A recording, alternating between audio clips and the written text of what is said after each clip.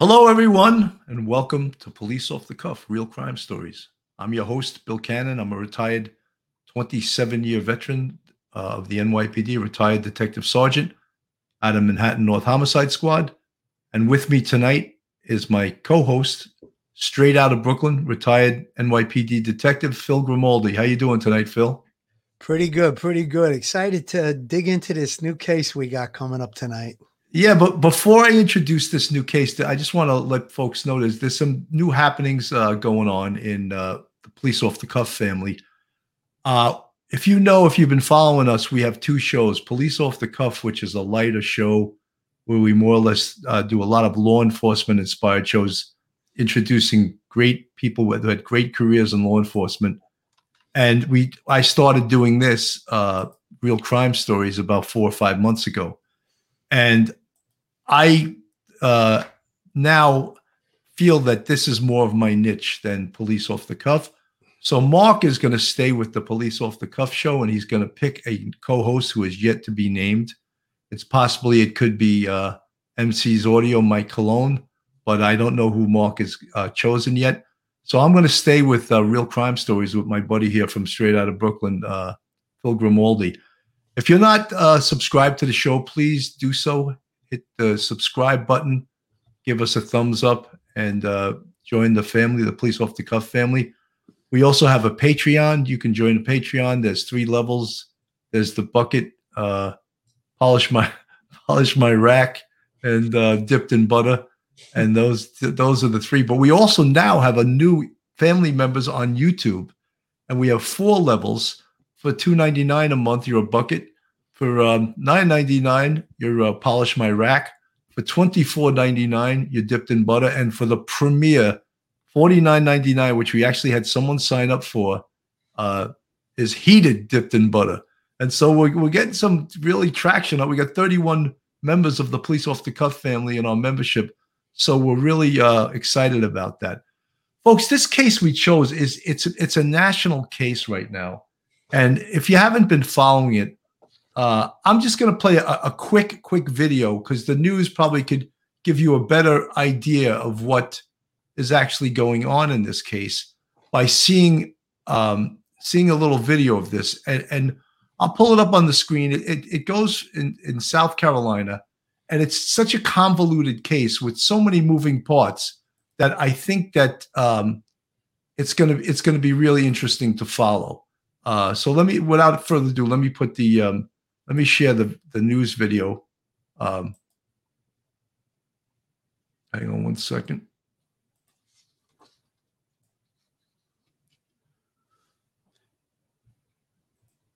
This is going to be a really interesting case. You're telling me? In a coastal region of South Carolina, the chilling double homicide of 2 members of a prominent legal dynasty now under investigation from the state's law enforcement division, which is offering few details.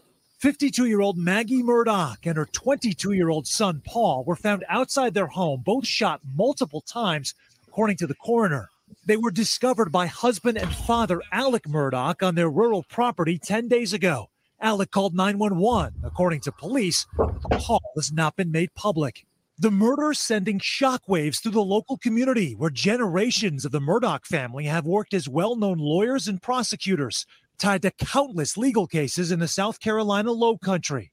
In a statement, the South Carolina Law Enforcement Division says it's committed to conducting a professional and thorough criminal investigation. But the agency has not held any press briefings since the killings. The governor recently saying law enforcement is working around the clock.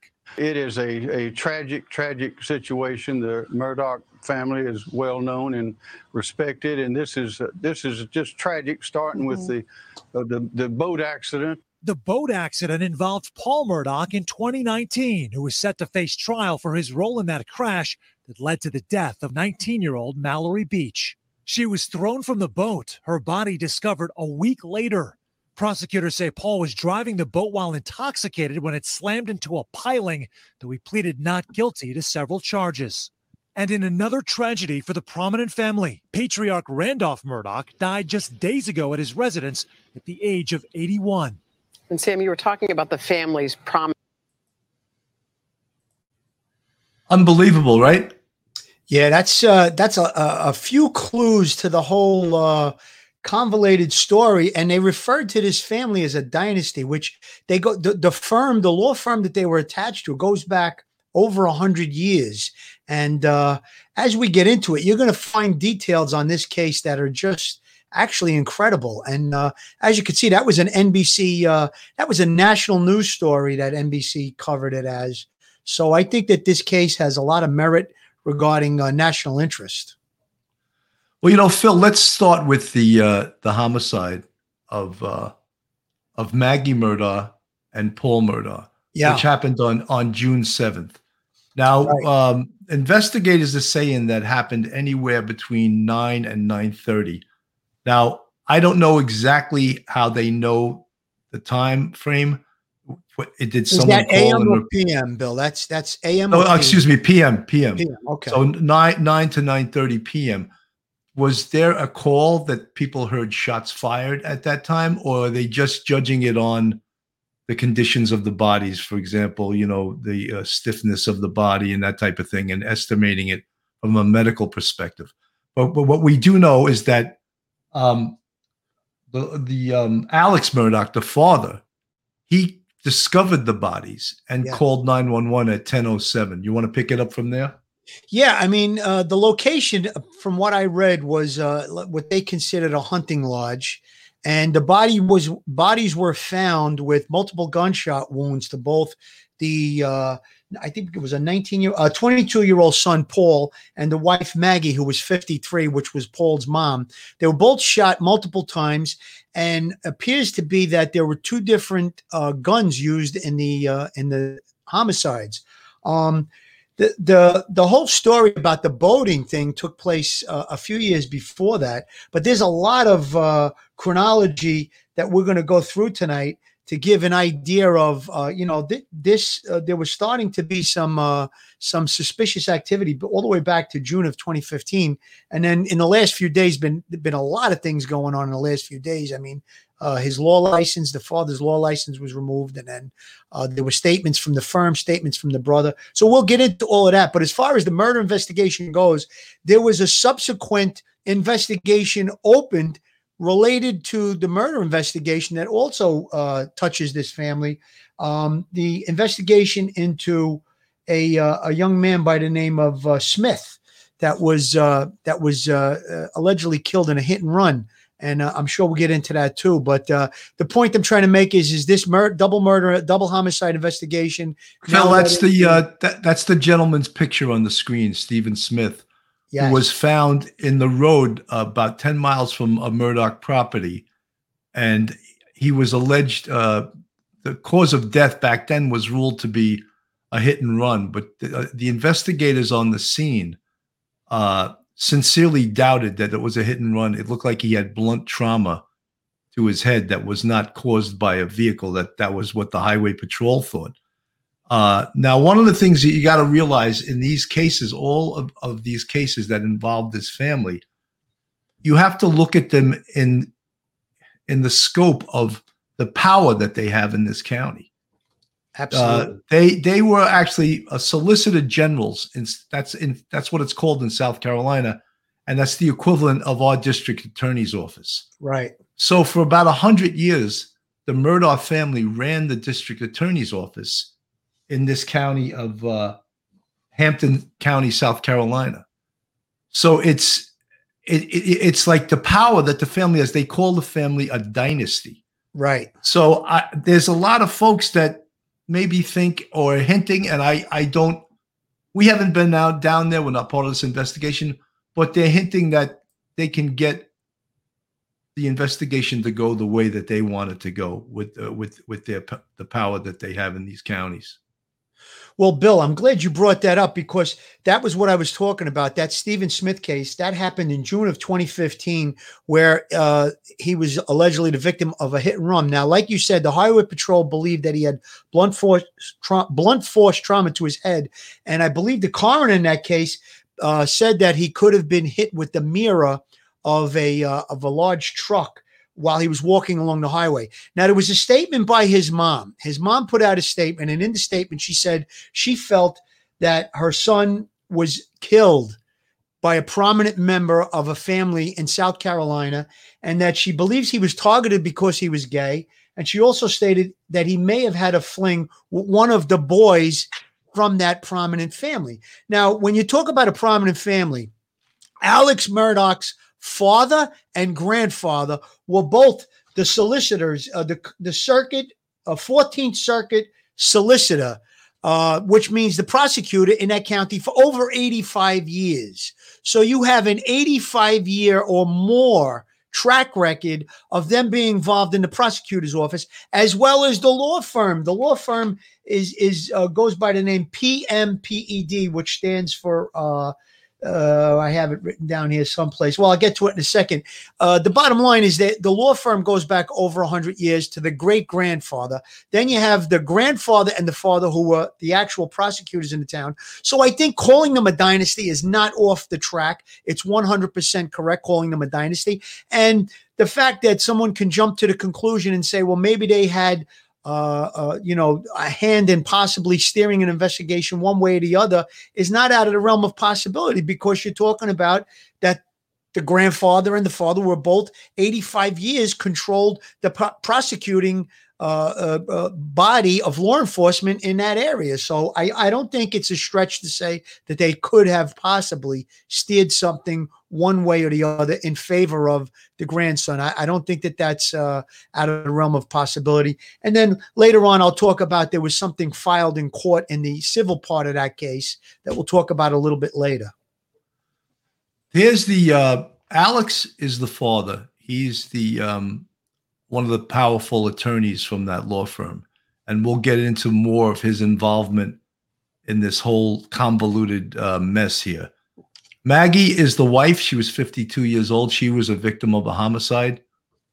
Paul was 22. He was also a victim of a homicide. In addition, he was the one that was driving the boat that was facing multiple, I would think it would be almost like a criminally negligent homicide, because it was proven that he was intoxicated and driving this boat, resulting in the death of a 19-year-old female named Mallory.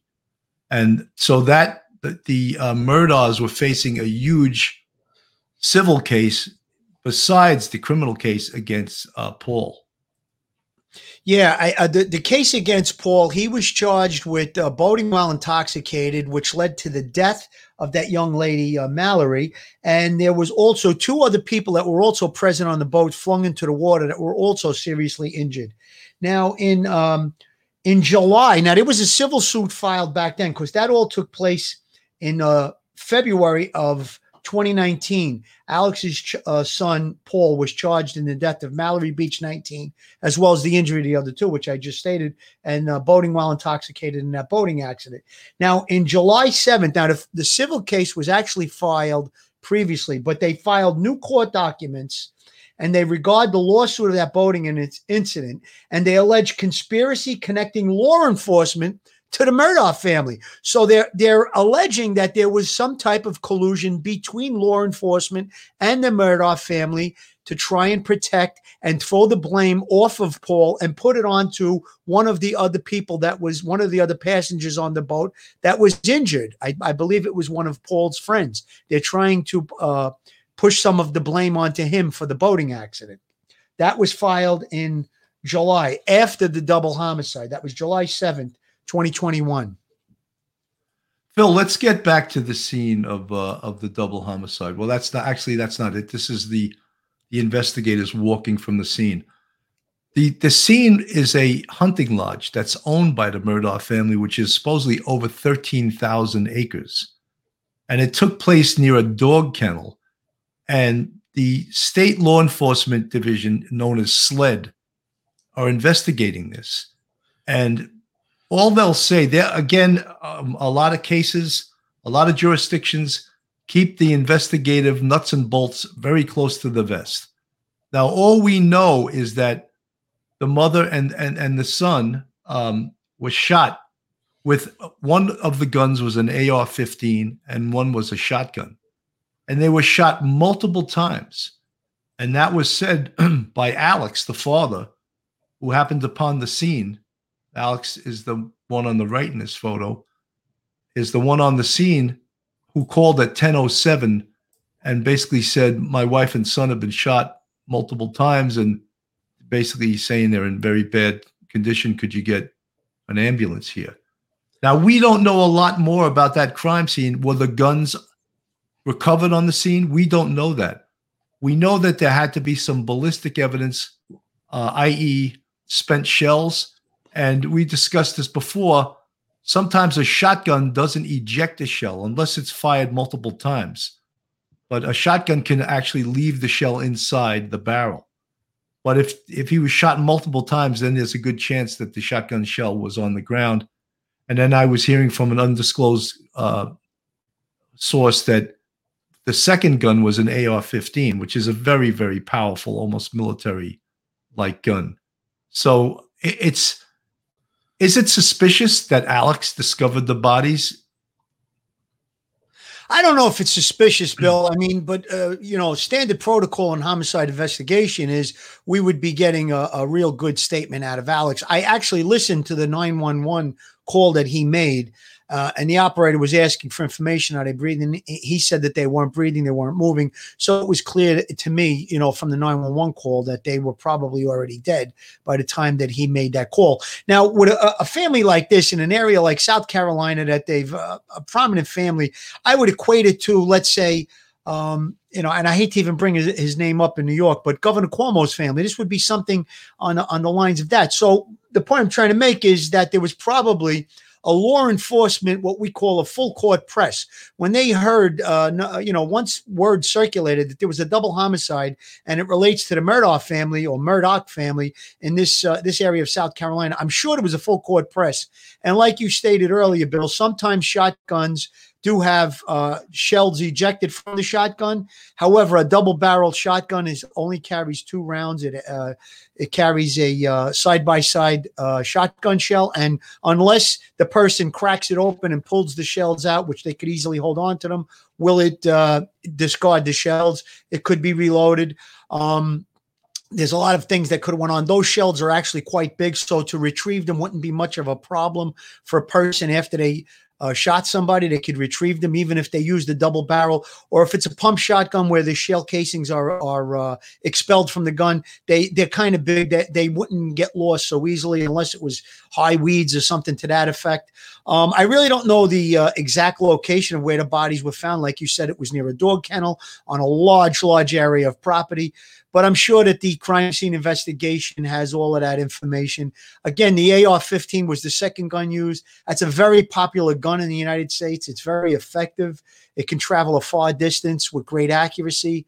It's a very common gun in the United States. It's actually used by hunters as well as military. So it's a very popular gun. So I think these things would definitely be looked at.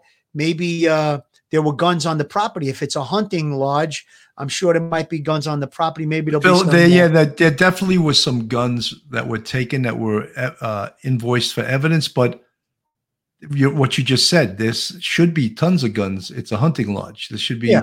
We don't know if they have the guns, but right. They did in fact.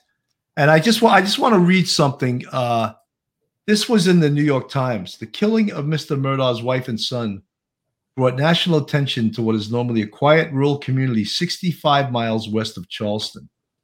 It was there that the Murdaugh's legal legacy began when residents elected Randolph Murdaugh, Mr. Murdaugh's great-grandfather, as the region's top prosecutor 101 years ago. For more than 8 decades until 2006, 3 generations of the Murdaugh family served in the position prosecuting cases across 5 counties. The killings also brought scrutiny to the family's history in the region, as well as several other deaths.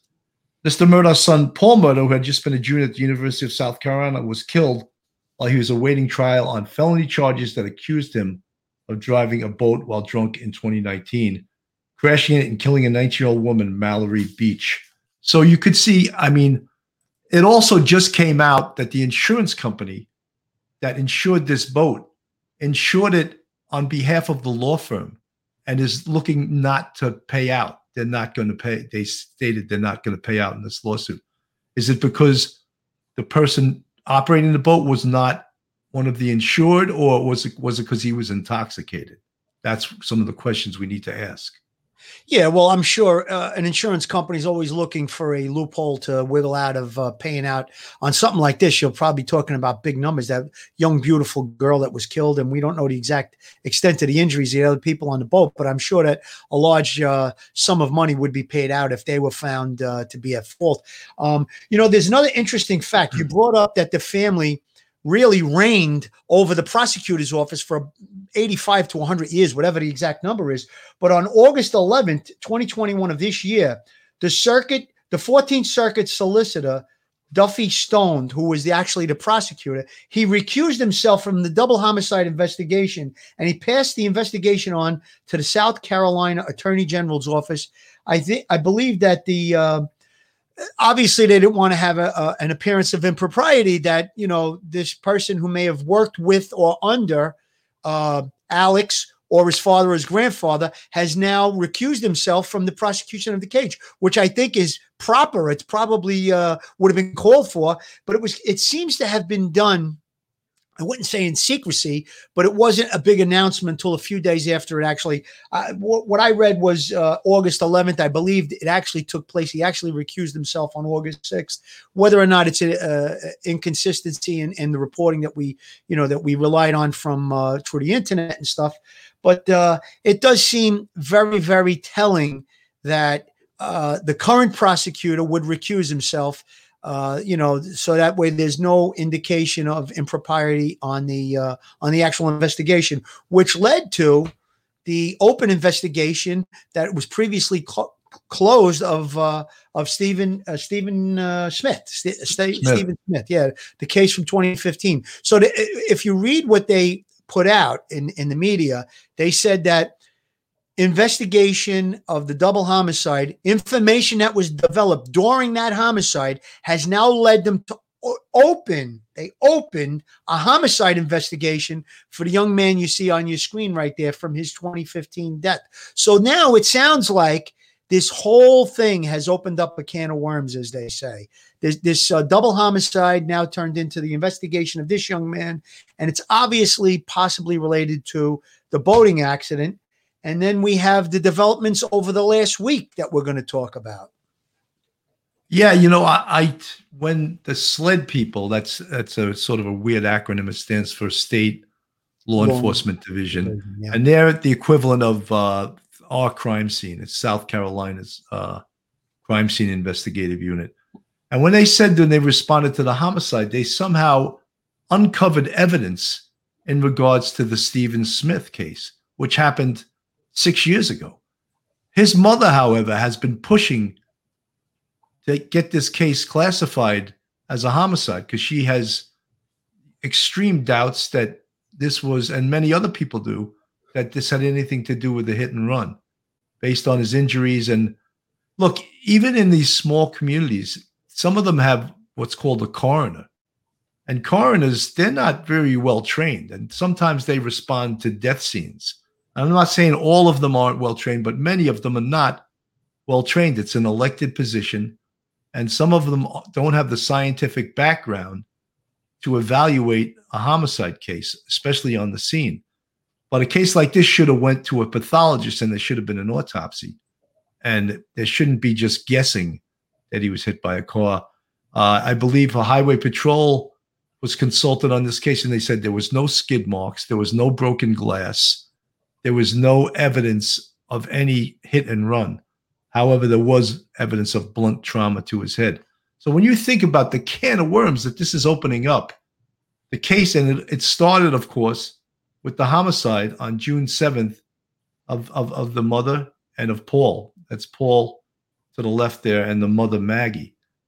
So, some people are saying, that Paul was getting threats to his life in connection with the boating accident.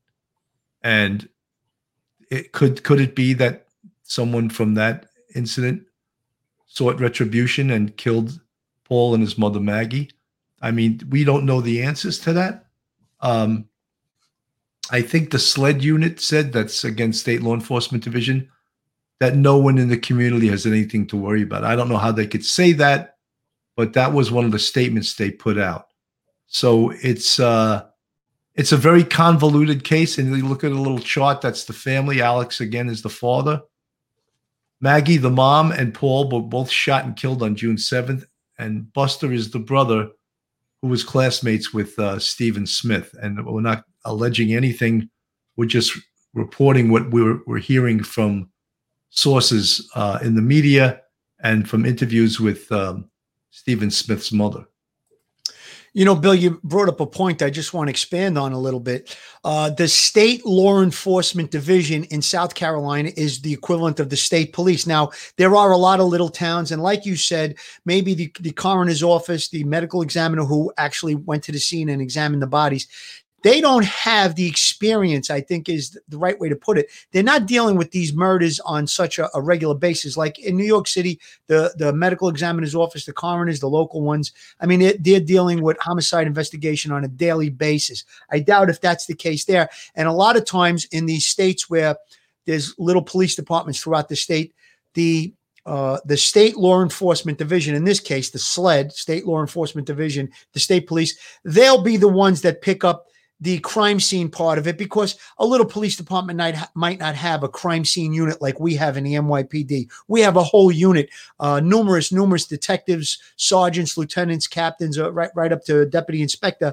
that are trained in crime scene investigation. So because they don't have the manpower to keep an active crime scene unit, they defer to the state, and that's what's going on in this investigation. And the prosecutor that would normally prosecute it has now deferred to the state attorney general. So it sounds like this case is in good hands. I don't think that there's anything to worry about as far as getting to the bottom of it. However, like we talked about the can of worms, now you have the Stephen Smith investigation, and there was a couple of other things. You know, you have the boating. Let's hold off on that until we're going to take a short break in a second. Sure. Holly W., thank you so much for the 99-cent super sticker. Folks, this is a very complicated, convoluted case. And it's the craziness is that it's already gotten national attention. People Magazine, that was the cover of People Magazine, Perfect Family, Shocking Murders. As we've spoken about before, this is an extremely prominent family. I would imagine quite rich. And they've been in power in South Carolina for 3 generations, going back almost 100 years. So you can imagine their influence. So could there be a possibility that there's favoritism in the investigation? I don't think I have to answer that. I think everyone here knows the answer to that. That yeah, there's a real possibility that they got preferential treatment in this case, and in other cases. So people in this county, they speak softly about the Murdaugh family. Some of them have a huge amount of praise that they're a great family, and others, they whisper because they're afraid of their power and of the things that they're capable of. We're going to go on a quick break right now, just a quick commercial, and then we're going to get into Alex's conduct, at the homicide scene, and then just very recently. And we're going to speak about some of the things that are being alleged about him right now. Philly, you want to take this one? Sure. Joe Murray. We heard he's out of the hospital. He's doing a little better. Still fighting like a real boxer, but he's doing okay. But guys, so you're watching a football game. You have a couple of beers, or ladies, you're out with the girls and a few glasses of wine. And on the way home, you think you could drive, but the blue and red lights are behind you, and maybe you need an attorney. Well, Joe Murray is your man. He's not only an experienced trial attorney, he's also a retired member of the NYPD. After 15 years in law enforcement, he knows both sides of the fence. His website is jmurray-law.com, jmurray-law.com. His telephone number is 646-838-1702. That's 646-838-1702. Or you could email Joe at joe@jmurray-law.com. That's joe@jmurray-law.com. He's not only a trial attorney, he could also be a victim's advocate. Folks, Police Coffee is an officer-owned business dedicated to crafting the finest coffees and blends. The coffee is made to provide you with the freshest coffee available. Each batch is roasted fresh by people who know what it means to stay vigilant. And our specialty coffees do not waste one drop when flavor is concerned. Our coffee is some of the best you'll find, but also helps serve an important cause, giving back to our community. 50% of our profits go towards helping family members of police officers who fell in the line of duty. To order coffee and related products from policecoffee.com, just go to that website I just spoke about. There are over 7 types of coffee to choose from. And again, 50% of the profits go to officers' families in need. For a 10% discount, use code OTC10. That's off the cuff 10. I ordered this coffee myself. It's fantastic. And I'm going to order it again as soon as I run out. So you're not only getting great coffee, but you're supporting the police. And that's important in this day and age. So, Philly, let's get back now. A lot of things have occurred, especially in the last week. Yeah. Here I'm going to put up on the screen. This is Alex. I'm resigning from my law firm and entering rehab after a long battle that has been exacerbated by these murders. But not only did the law firm, who are his family members, some of them, have out and out accused him of stealing not 1 million, but millions of dollars from the law firm. So this is all intertwined with all of this other stuff going on. And at the same time, he's out Saturday on this desolate road, and he claims a car passed him, turns around, and then fires shots at him. He has what's described by medical personnel as a superficial wound to his head. Unknown the direction, the path of the bullet took. That can tell us a lot, whether it was a self-inflicted. If there's stippling and gunshot residue on his head, that could also tell us something more about if it could have been a self-inflicted wound.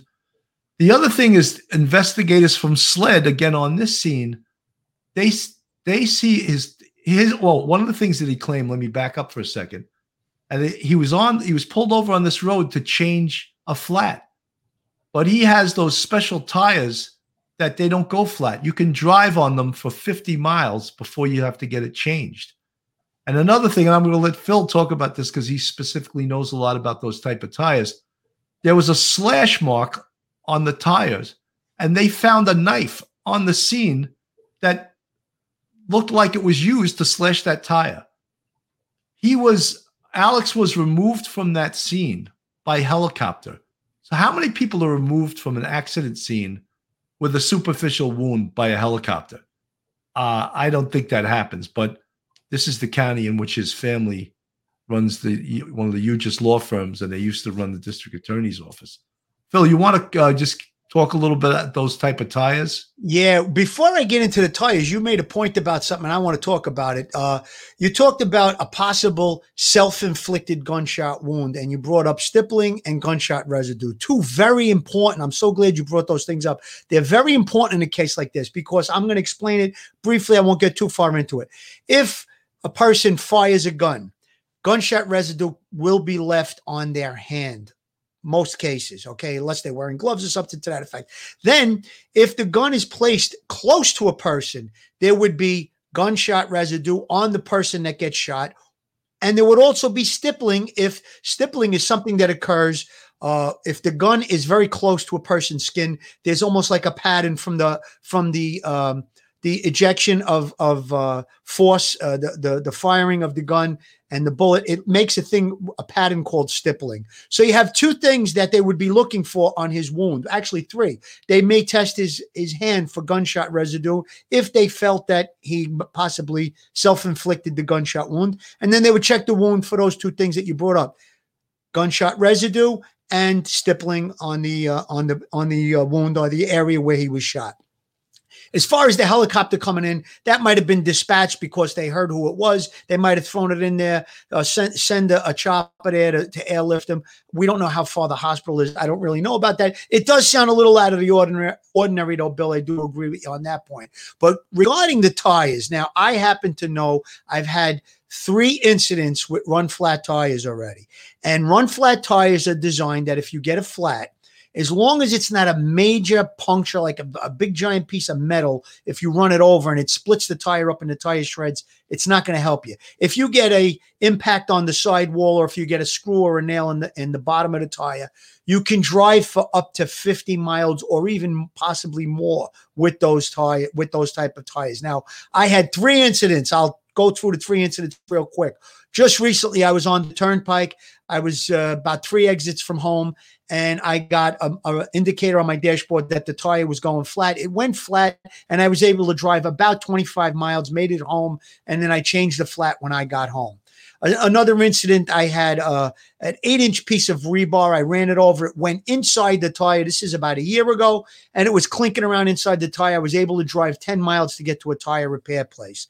Now, if he's got run flat tires and he gets a gash and he's got an indicator on his dashboard that he's got a flat, is it logical for him to pull over and change the flat when he can go home and do it in the comfort of his garage or his driveway or whatever?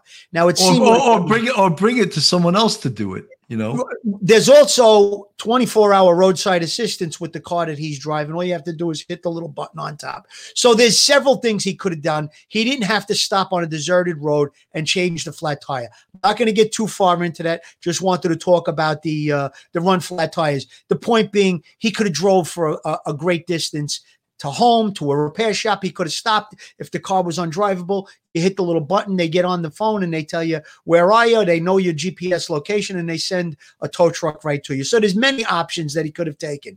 Now, you know, Phil, I just want to say one other thing. If Sure. I was the boss on the scene of the investigative unit and he was going to leave the scene in a helicopter and he had a gunshot wound, I would make sure one of my detectives rode in that helicopter with him to the hospital.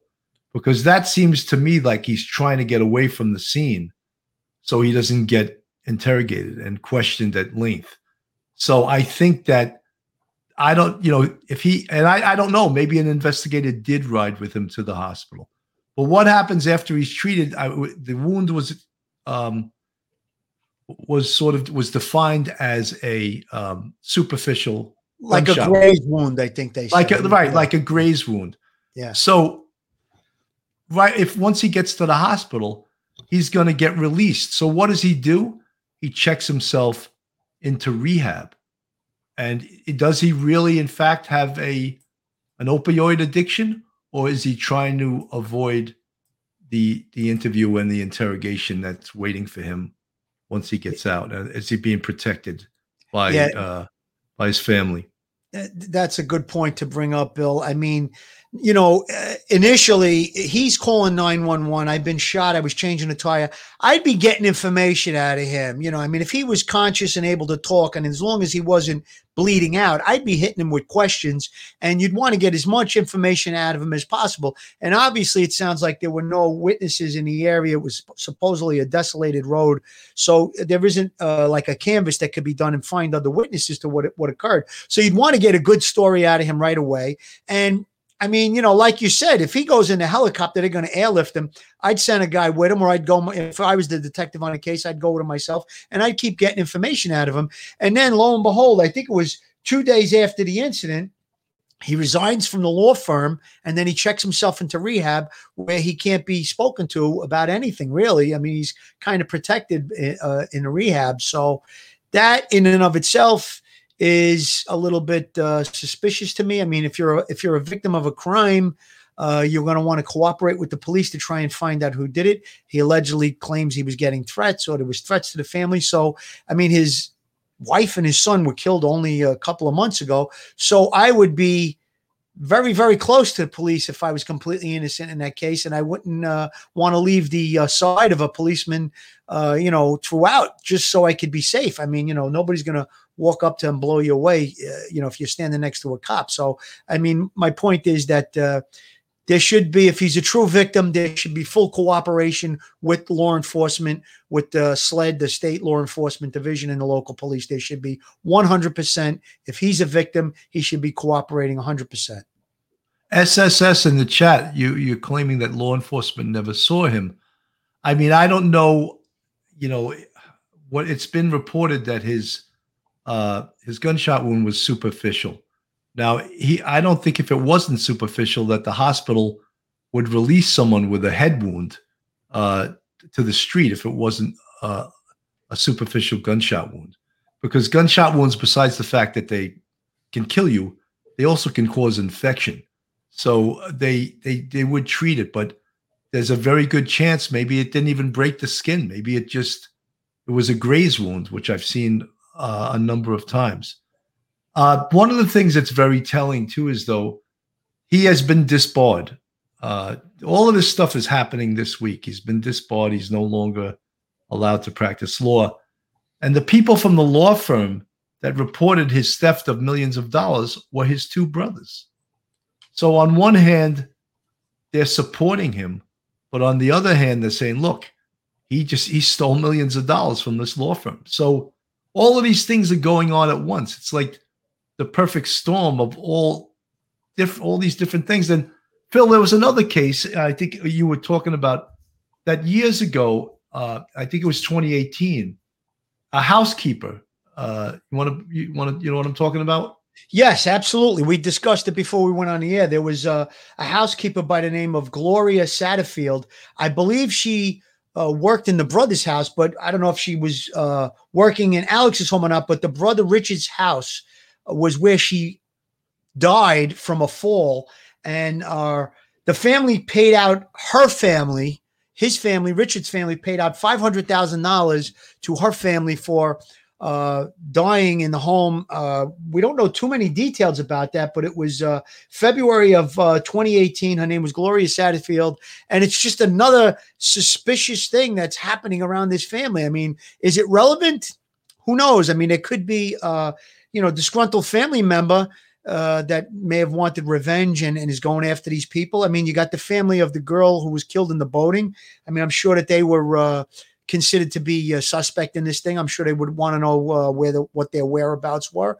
However, it seems like they were following up a civil action, so I don't know if that would be the avenue that would lead to a possible perpetrator in the murder.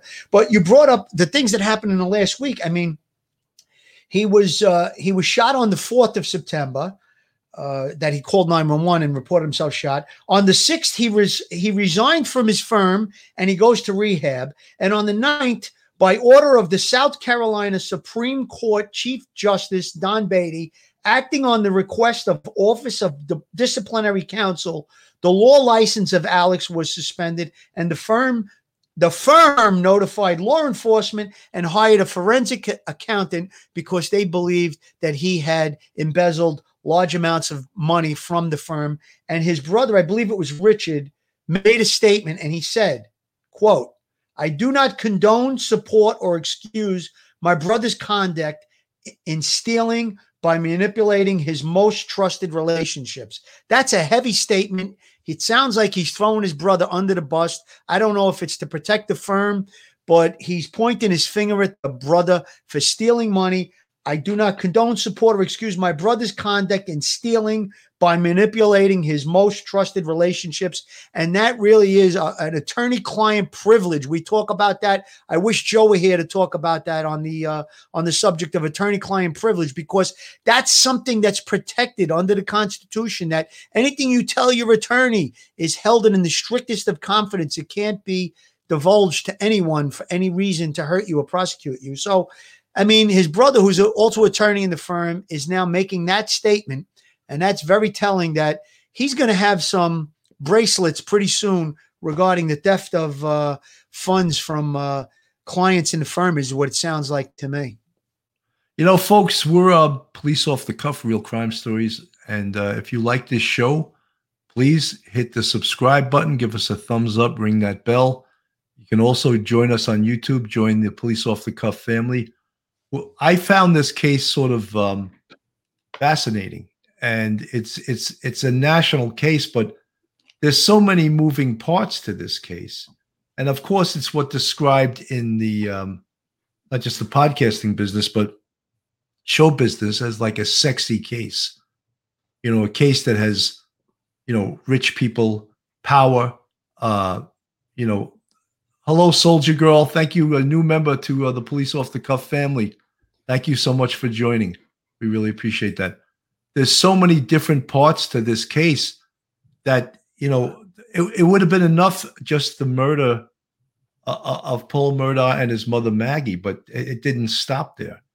Now, some of the folks in the chat were saying, "Oh, they tried to kill the dad," you know, and it's the same people that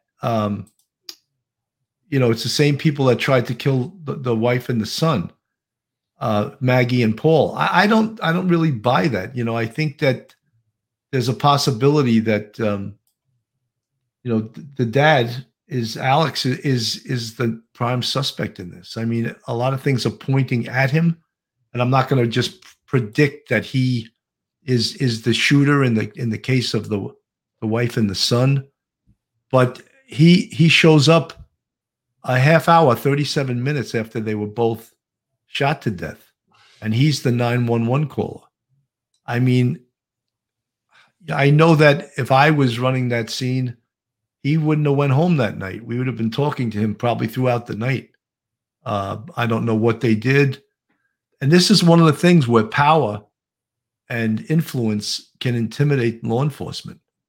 And we've seen it in several high-profile cases across this land. I always point back to the O.J. Simpson case, and I think that the police in that case were intimidated by O.J. Simpson's celebrity and his status. And as a result, in my opinion, and I can be criticized for this, I think they gave him too much room, where they should have really interrogated him for a much longer time.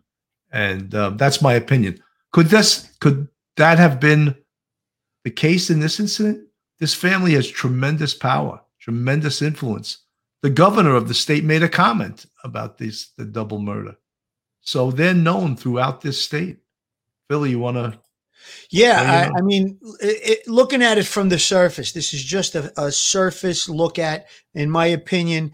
Whether or not he's involved in the murders remains to be seen. However, things fell apart. His life fell apart. It was spiraling out of control pretty quickly in the last week.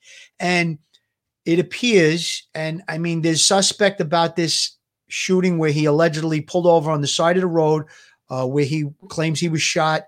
That could be a self-inflicted gunshot wound to kind of take the onus off himself. Don't look at me. My family was killed. Now somebody's coming after me. And that could be because the things were unfolding in the firm that, this theft of funds from the firm. And one of the people in the chat, it's Evlor Verdane. He said the fact they are doing forensic accounting investigation points to the intention to lay charges against Alex. I think that makes a lot of sense. They're bringing in a forensic accountant. They want to get the stink off of themselves and put it on him. They want to get the onus off the firm and put it on him that, his life fell apart. He's a drug addict. He's got all these things going on. He stole from the firm. And that's going to kind of protect the firm maybe from future civil actions. I don't know. But, and if you look at all of the suspicious activity, Bill made the point, this is a dynasty family, tremendous influence in that area of South Carolina for over 100 years. I mean, come on, we're not stupid. To ask these questions is not out of the realm of possibility. It's not unusual. I think that these questions are quite fitting. And if we were the investigators on this case, these are the things that we would be looking at. And I mean, listen, you don't have to be a gumshoe detective to figure these things out. You have obvious things. I'd be looking at that bullet wound and asking the doctor, does this look like, was it shot from a distance? He claimed the car was driving by and fired a shot at him or fired several shots. If he's got stippling and gunshot residue on his head, couldn't have been that. That would have to be close range. Right there, you got him in a lie. And then life is short.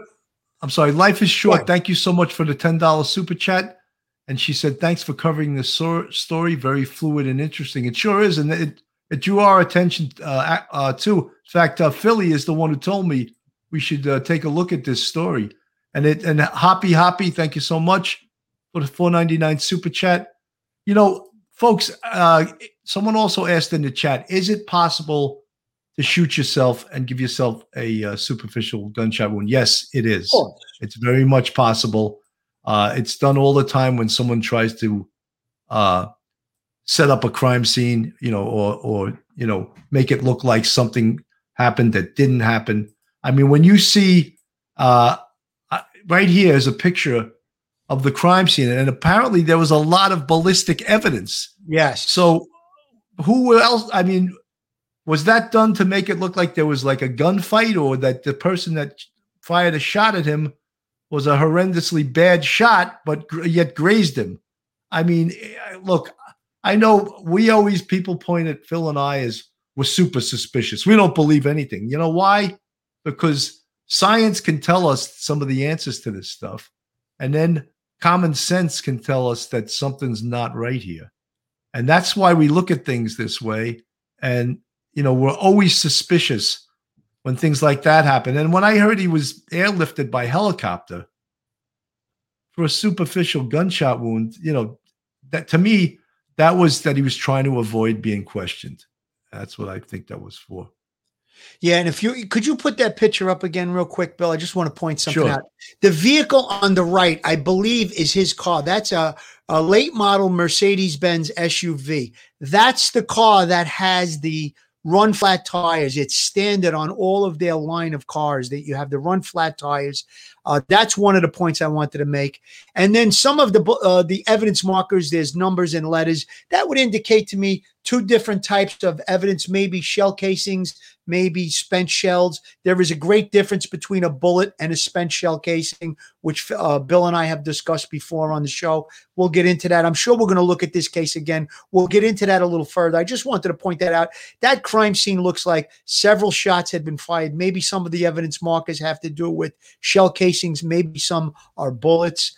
And I would want to see if he claimed to have gotten shot in the head, I would be asking, if it's right side of his head, where were you standing? Now, would the bullet have hit him on the right side of his head if he was facing left? No, it would be the left side, obviously, And what's behind him? Were there bullet holes from shots that fired that missed if multiple shots were fired? I don't know. It doesn't look like any of the windows are broke on that car. I really don't know. I can't comment on it. I wasn't there. I don't have access to the case folder. I don't know what the crime scene photos look like. However, those are the things that I'd be asking right from the jump.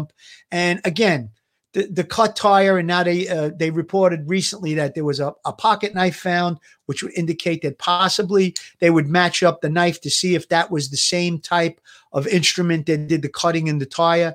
And whose knife is it? That would be a big question. Is it his knife? Yeah, Phil, RLM says they didn't find a gun, but they did find the knife used to cut the tire at the scene. And forensically, you can examine that knife, and if it was used to cut the tire, rubber from that tire, even if microscopically, would be on that knife.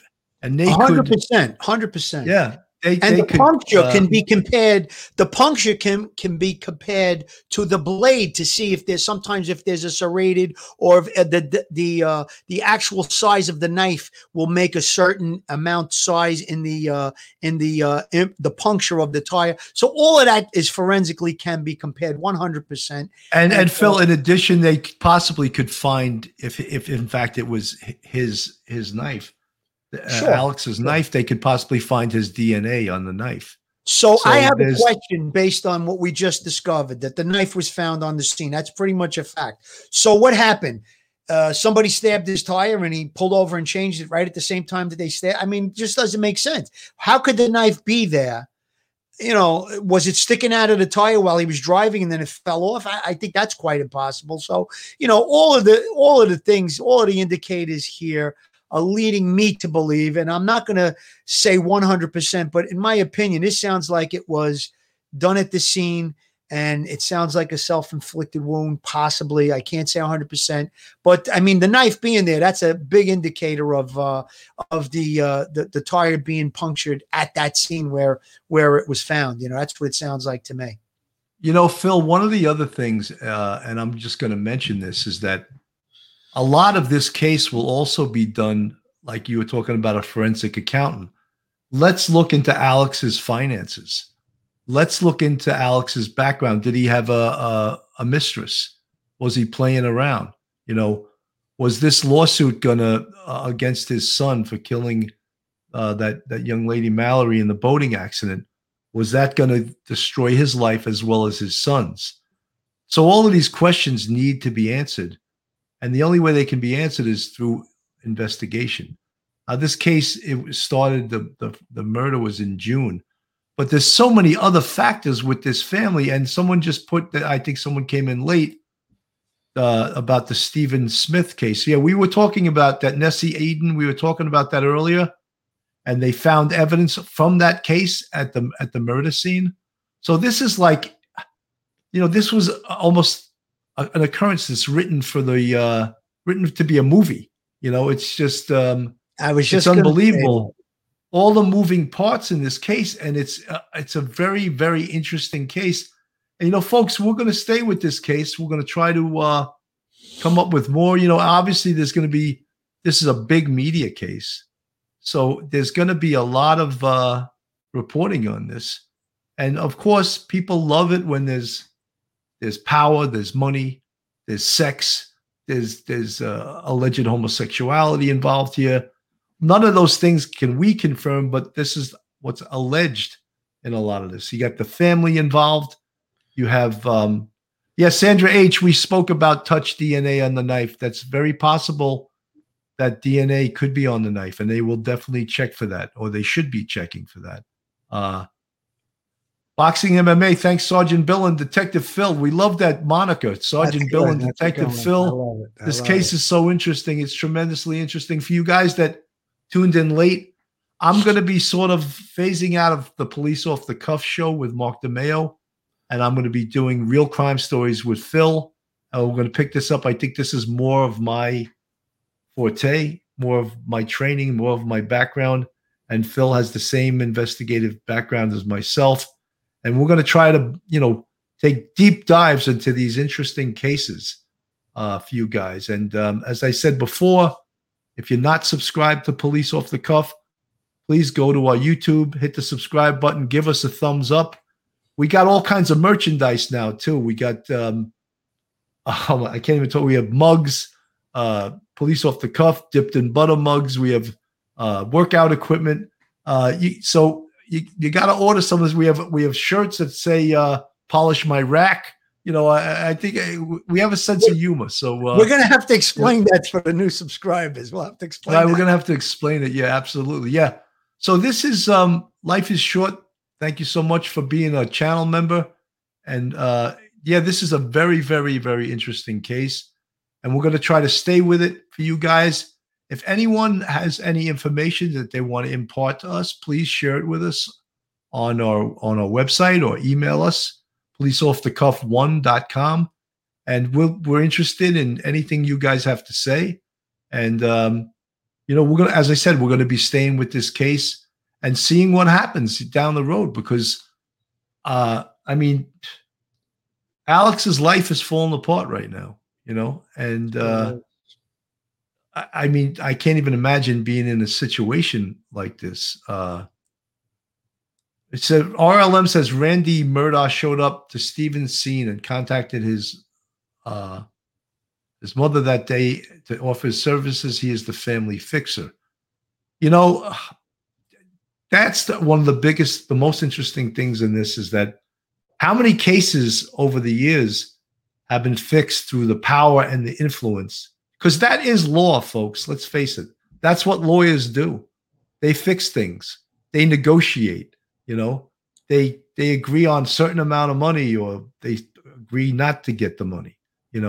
So that's what attorneys do. Imagine a law firm with 5 or 6 super powerful attorneys who used to be the district attorney in that town. It's unbelievable. But this case has got all the elements of a series, actually, Yeah, it's funny you bring that up, Bill, because I was just thinking, this case caught my eye when the murders first happened. I mentioned it to you. We kind of monitored it. And then when we saw the developments that happened in the last week, we said, we got to profile this case and talk about it.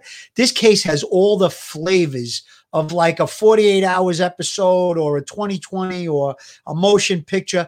The only thing, you brought up some of the things that seem to be missing. Maybe he's got a mistress and the finances. That's the only thing that seems to be missing in a case like this. And I'm sure we're going to look at there's a lot of things to talk about here, a lot.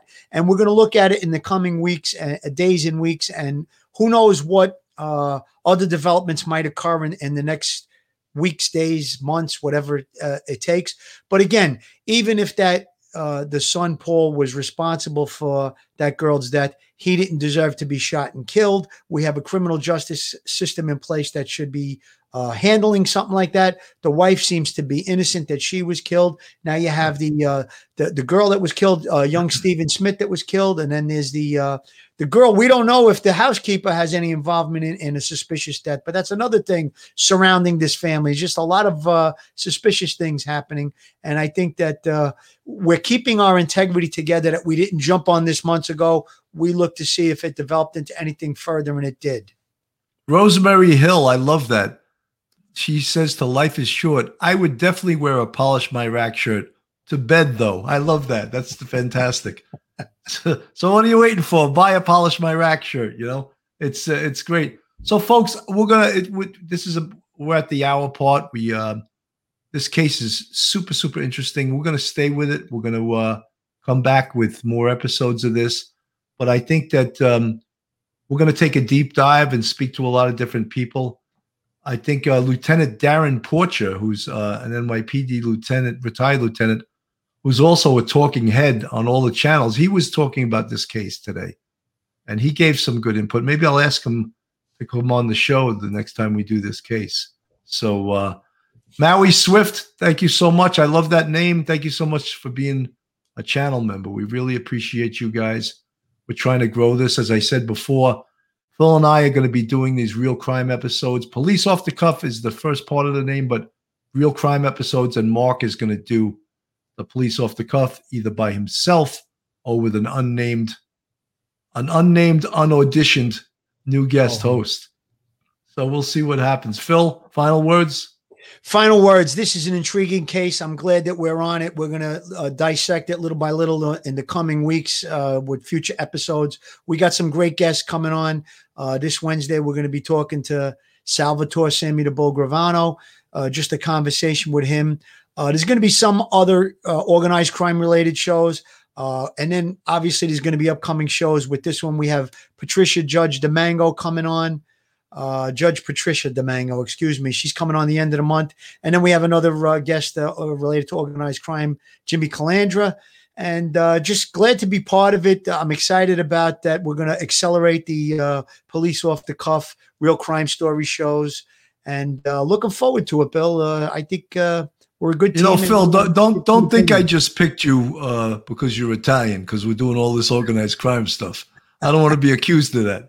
All right. But it does help to have someone that understands it, you know? Yeah, but, truth be told, I did grow up around it. And, Tommy Dates, who's going to be on the shows with us, he as well grew up around it. So having a little bit of knowledge before the job and then knowledge from being on the police force, being in law enforcement, it helped. And so that's why we can put our 2 cents in about that.